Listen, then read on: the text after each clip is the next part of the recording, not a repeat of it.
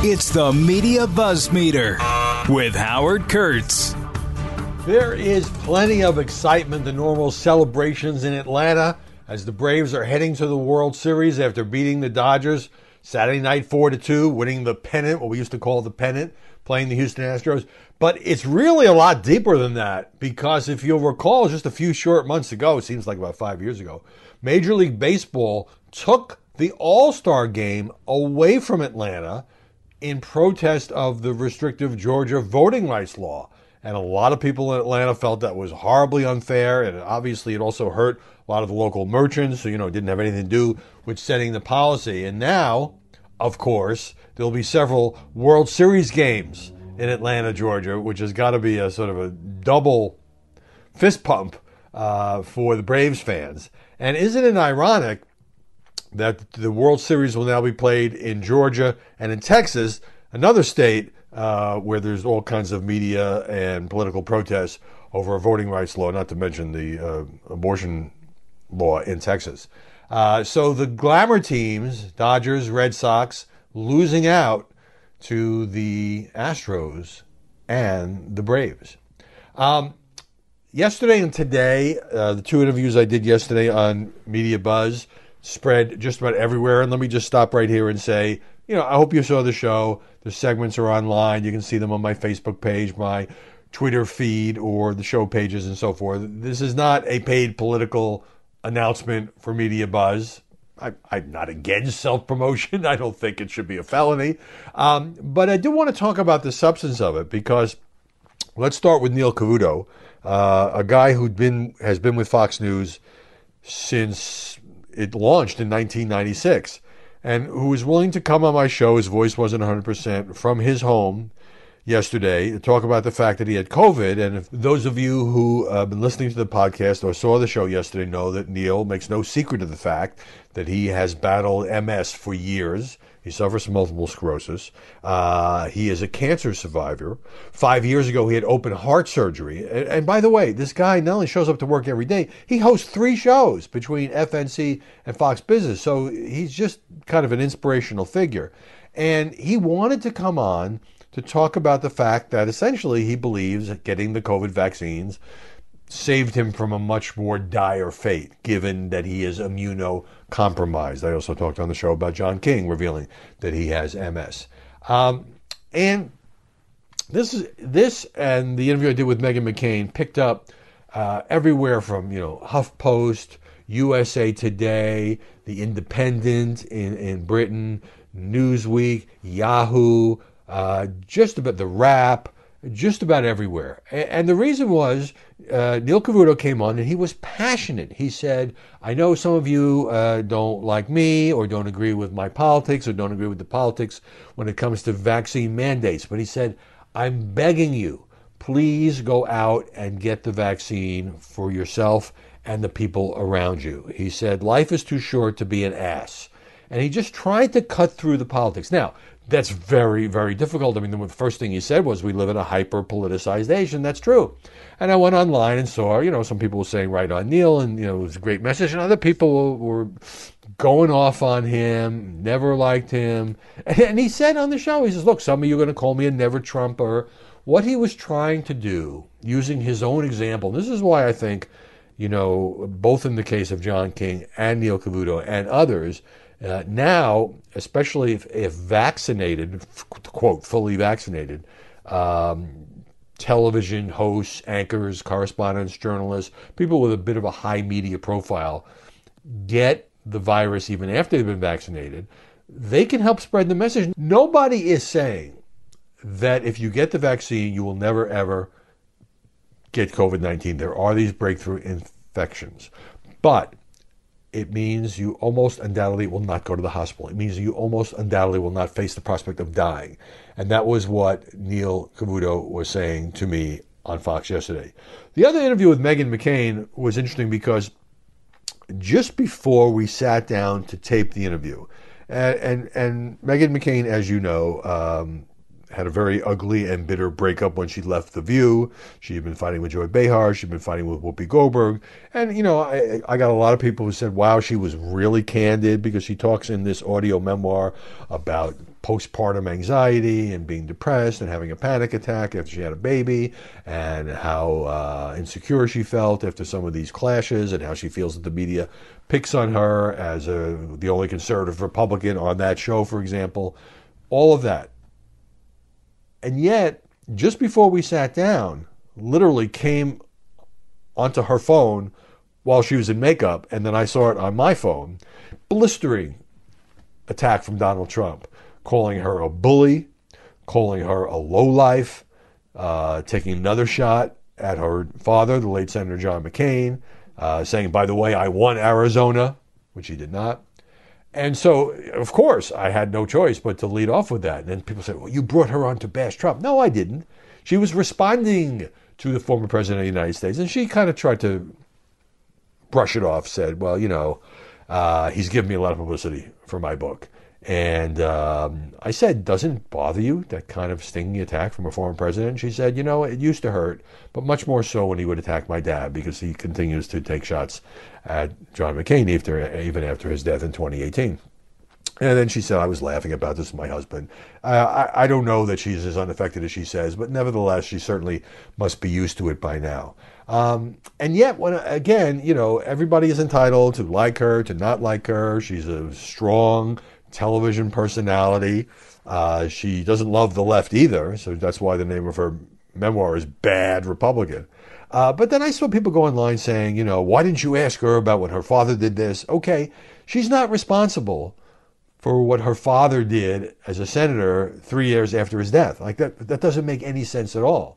Are we all responsible for stuff that our parents do? Now, was it initially a benefit for her to be John McCain's daughter? Of course. She talks about that. But she wouldn't have risen as far in this position if she wasn't very talented. And she has a lot of gumption. Now, again, and I said to her, it's a television show. People are going to say you made all this money. You're painting yourself as a victim. She said she was not doing that at all. So I highly recommend that you check it out. All right, getting to some things in the news here. I am still just shocked, appalled, horrified, along with the rest of the country over this accidental shooting on the movie set, Alec Baldwin. And increasingly, and I think there's a consensus forming, this was not Alec Baldwin's fault. I mean, he was crying. He has said there were no words to describe how awful he feels about the death of his cinematographer, Helena Hutchins, and the injury to the director. And it turns out when the 911 call was made, the person who made the call on the film crew in Santa Fe said that it was the assistant director who had the responsibility, quote, he was supposed to check the guns. According to the New York Times, that assistant director is a guy named Halls. And Halls, he's an industry veteran. He's worked on Fargo and The Matrix Reloaded.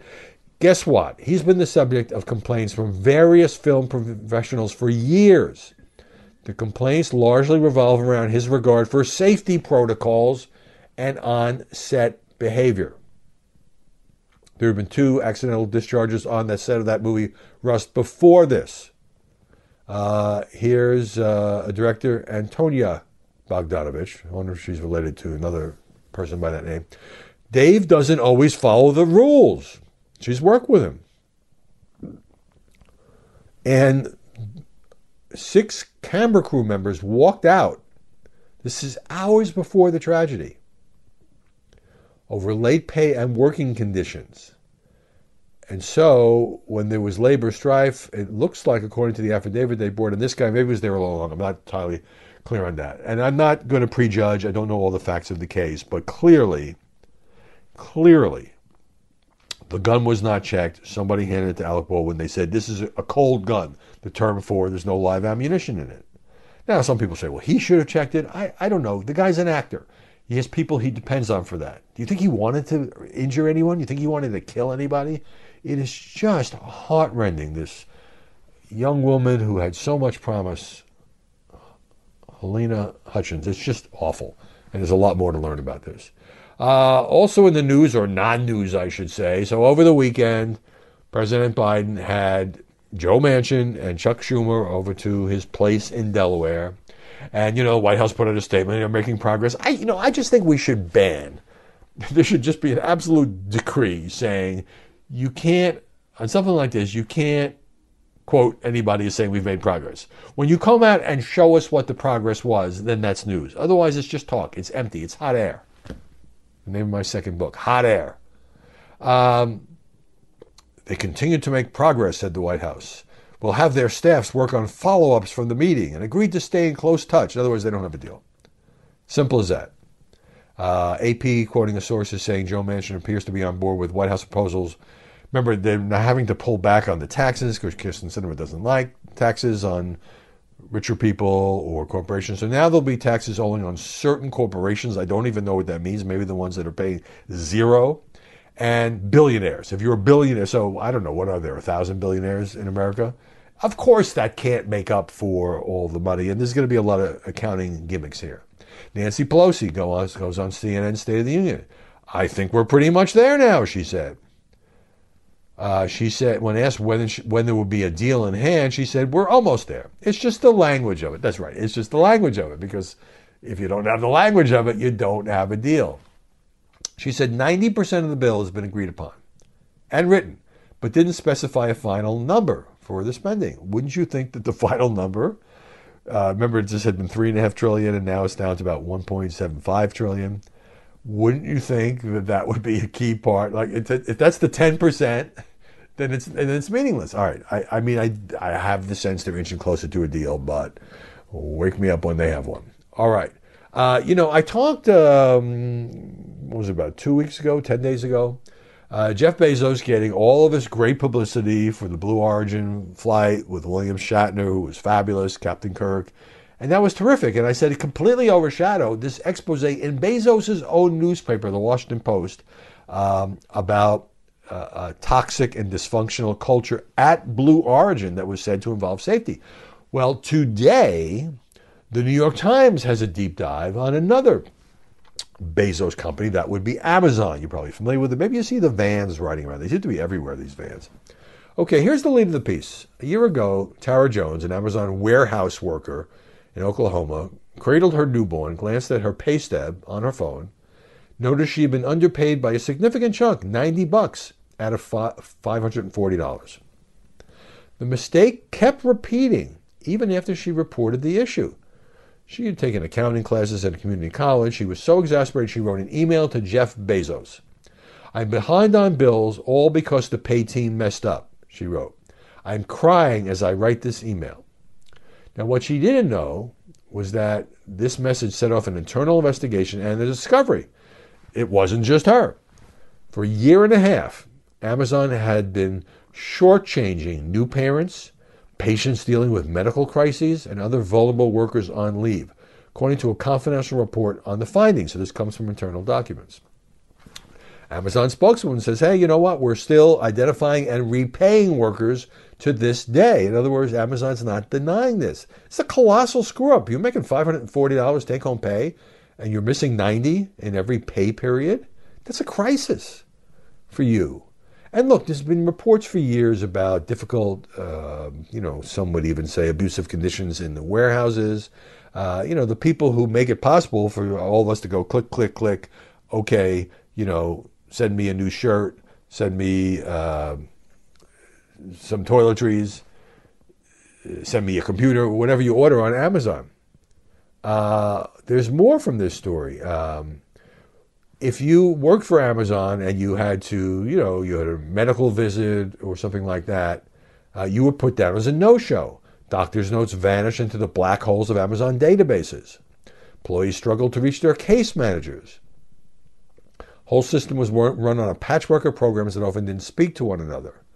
Some workers who were ready to return to work, I guess, found the system was too backed up to process them, resulting in weeks or months of lost income. And so the larger point here is Amazon prioritizes the customer experience, and that's great. And the company's been fabulously successful as a result. But it seems like many of its own workers have been getting the shaft as a result. And this is a really well-reported piece that, by the way, Amazon is not denying. You know how these items surface in the media from time to time? Well, so-and-so is in trouble at such and such a network. It can be a pretty mean business. So, New York Post, page 6, has a piece that says Norah O'Donnell is in danger of losing the top spot at the CBS Evening News as part of a cost-cutting exercise. She, of course, is the CBS anchor. And, she had been kind of a star on the morning show. Once worked for NBC, went to CBS. She was on CBS This Morning with Gayle King. There were reports of tension there. I don't know. But, if you're one of 3 co-hosts and you're asked to be the CBS Evening News anchor, you take it, right? This piece says that she got a package of $8 million a year, 3-year contract that expires next spring. That's probably why somebody's putting this out. And the thing is, when Norah O'Donnell got the job, she had been living in here in D.C. with her husband, who's known locally as Chef Jeff, because that's the name of one of the restaurants he runs, Jeff Tracy. They've got 3 kids. And she had been up in New York for the morning show. She'd been commuting, so she got a commitment to move the CBS News to Washington. So now there's a new co-president who says, we got to save some money here. Why are we running the CBS Evening News out of Washington? It would be cheaper to bring it to New York. So there may be something to that.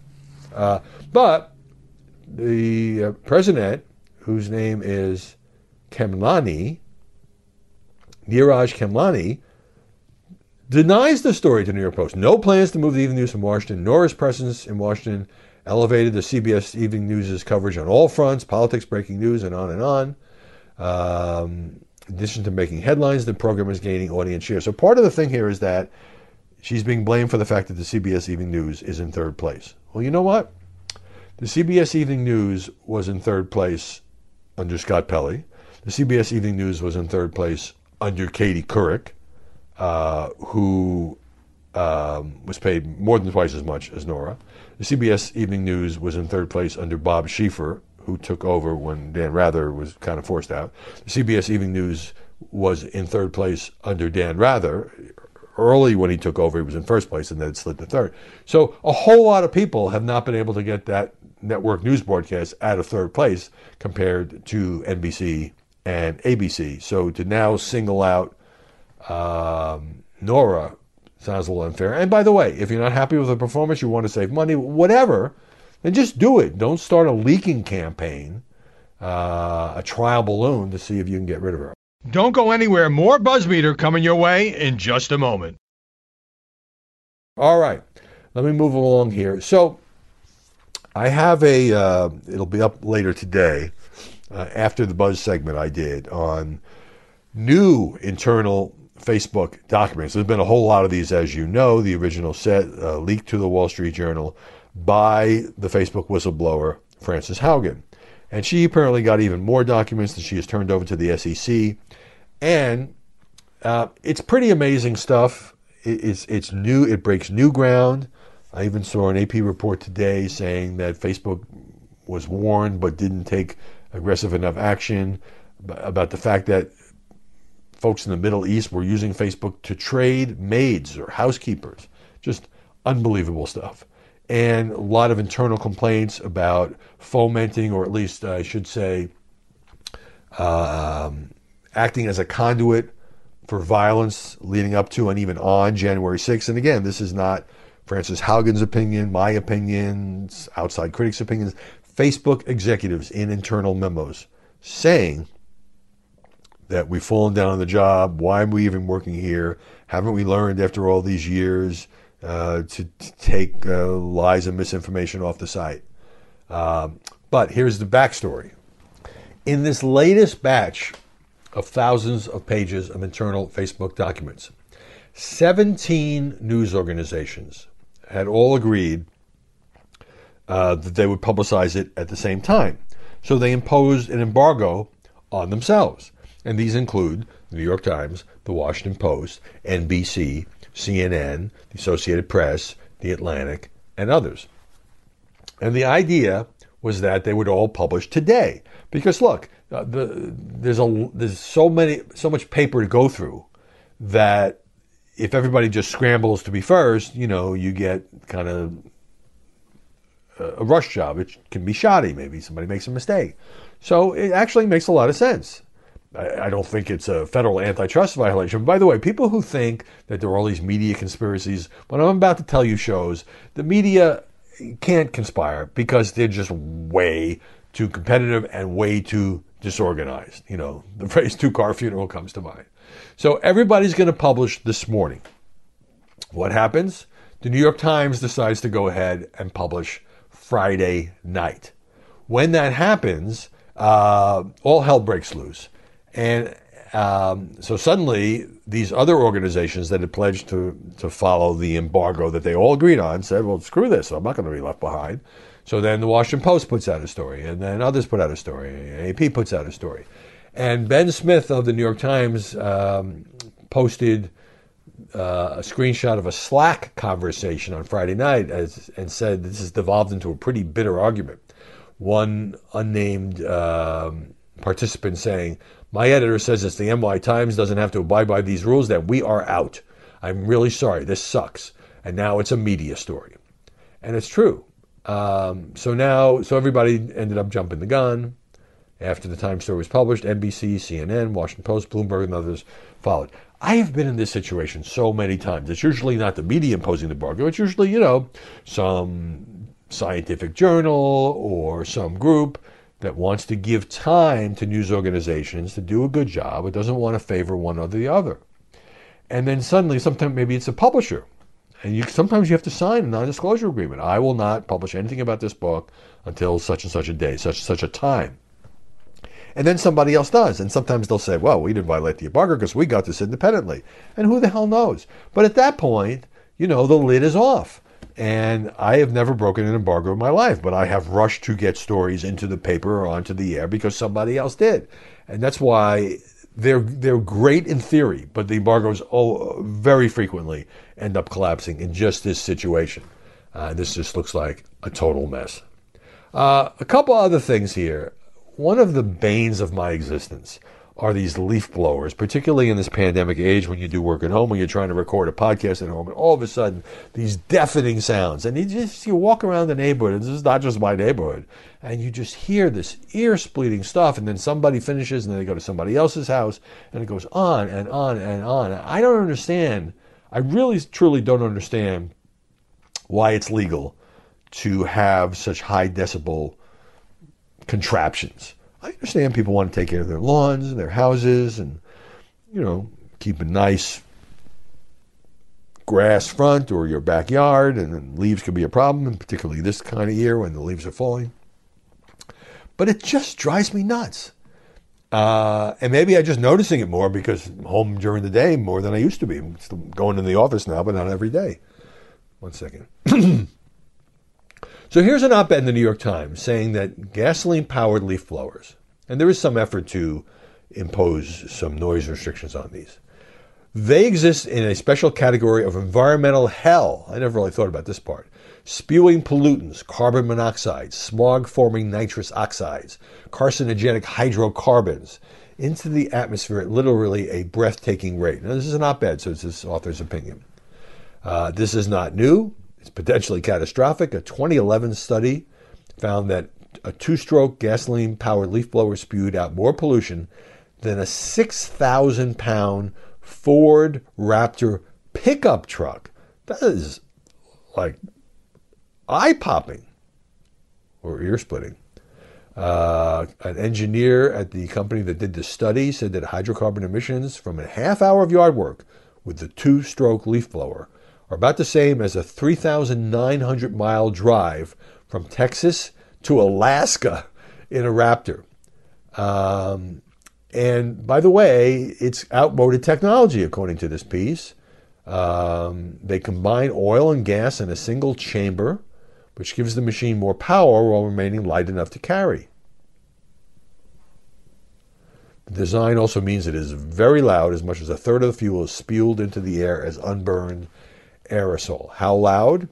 Well, according to Autobahn magazine, some produce more than 100 decibels of low-frequency, wall-penetrating sound, or as much noise as a plane taking off, at levels that can cause tinnitus and hearing loss, with long exposure. So it's like living next to an airport and the planes are taking off. Now, obviously, that's not happening every 10 minutes, or sometimes it seems that way. All right, that's my rant on leaf blowers. And one more piece here from the Atlantic. There's a lot going on now where people are looking at the impact of the social media and also just the impact of the internet itself. Something that we all now take for granted, we carry around in our pockets, but how it has changed culture, society, the world, our brains. This piece in the Atlantic says, lots wrong with the internet. Much of it boils down to one problem. I love this. We are all constantly talking to one another. Take that in every sense. Before online tools, we talked less frequently and with fewer people. The average person had, a handful of conversations a day. And the biggest group she spoke in front of was maybe a wedding reception or a company meeting, a few hundred people at most. Maybe her statement would be recorded, but there were few mechanisms for it to be amplified and spread around the world. Unless you happen to be on television or radio, I suppose. Online media gives every person access to channels of communication previously reserved for big business, starting with the web in the 90s, continuing into user-generated content of the aughts and social media of the 2010s. Control over public discourse has moved from media organizations, governments, and corporations to average citizens. Finally, people could publish writings, images, videos, and other material without first getting the endorsement of publishers or broadcasters. Ideas spread freely beyond borders. And I'll just stop there and say, look, there's a part of this that is fabulous, that is terrific. It breaks the monopoly of government and media. It lets people communicate with the world. They can develop a following. They don't have to have an advanced degree. They don't have to have XYZ media corporation behind them. They can just put out their thoughts, their ideas. Yes, unfortunately, there's a dark side. They can put out their misinformation and lies as well. Consumers have to decide for themselves what's real and what's BS. But, we just it seems to me, take this for granted. I often think if suddenly I was back in 1990 or 1985 and I knew what the world was like today, you would find it impossibly slow and hard to reach people. Everyone's not carrying a cell phone, and you wouldn't be able to tweet. Maybe that would not be such a bad thing. So the piece goes on to talk about conspiracy theorists, QAnon, Pizzagate, the Capitol riot, and so forth. How random Facebook messages scam your mother. How ill thought out tweet ruin lives. Okay, that part of the indictment is pretty familiar. But then here's the larger question about talking. And I'm doing a lot of talking on the podcast because this is just what you do. The quantity of material being produced and the size of the audiences became unalloyed goods. The past several years, debate over online speech affirmed the state of affairs. The platform has invented metrics to encourage engagement, such as likes and shares. Popularity and reach became social values too. Hey, I'm pretty popular. I have 100,000 followers. I have 1 million followers, whatever. Even on the level of the influencer, the media personality, or the online mob, scale produced power and influence and wealth, or at least the fantasy that you had power or influence or perhaps wealth. So the capacity to reach an audience some of the time became contorted into the right to reach every audience all of the time. Isn't that interesting? So remember, the world used to be, you basically talk to people, family, friends, co-workers, and maybe you had a big meeting, or maybe, as I say, you gave a toast at a wedding. But now, day and night, you can reach anybody who's willing to click on what you have to say. Here's where I part company with the Atlantic author. What if you could post to Facebook only once a day, a week, or month, or only to a certain number of people? What if, after an hour of that day expired, the post expired, like Snapchat? Or, after a certain number of views, when it reached a certain geographic distance from its origins, it self-destructed. That wouldn't stop bad actors from being bad, but would reduce their ability to exude that badness into the public sphere. To which I would reply, yeah, but who gets to decide those rules? And what about all the good things? And, how are you really solving the problem by saying, okay, if you live in Florida, you can only communicate with the surrounding 5 states, but people on the West Coast or people up in Maine can't hear or see. Remember, a lot of this is video or pictures, what you have to say, or it all vanishes after a day. It seems like a pretty crude solution to what may well be a problem. But, ultimately it's censorship. Somebody's going to have the rule. People's speech are going to be limited. And a lot of people are not going to like that. So I think it's more of an intellectual exercise. I don't see this happening. Everybody will continue to be able to spew. It doesn't mean we shouldn't continue to debate ways to get hate and misinformation under control without trampling on free speech. But of course, that is the very question, the nature of free speech and who gets to decide it, and the power of these tech giants like Facebook. Therefore, that's why all these internal documents are so important, even if the squabbling 17 news outlets couldn't agree on the rules for when that material should be published. Hey, I hope you had a good weekend. This is a particularly good week to check out the clips from Media Buzz. As I said, Neil Cavuto, Meghan McCain, we had other guests as well, talking about the CNN town hall with Joe Biden and all kinds of stuff. Now, of course, it's Monday, which means I got to find a new column to write about, new stuff for next week's show. The News Watch never stops. That was the slogan of a New York radio station, and I guess it's kind of become everybody's slogan. None of our news watches ever stop, at least online. We're back here tomorrow with more Buzz Media.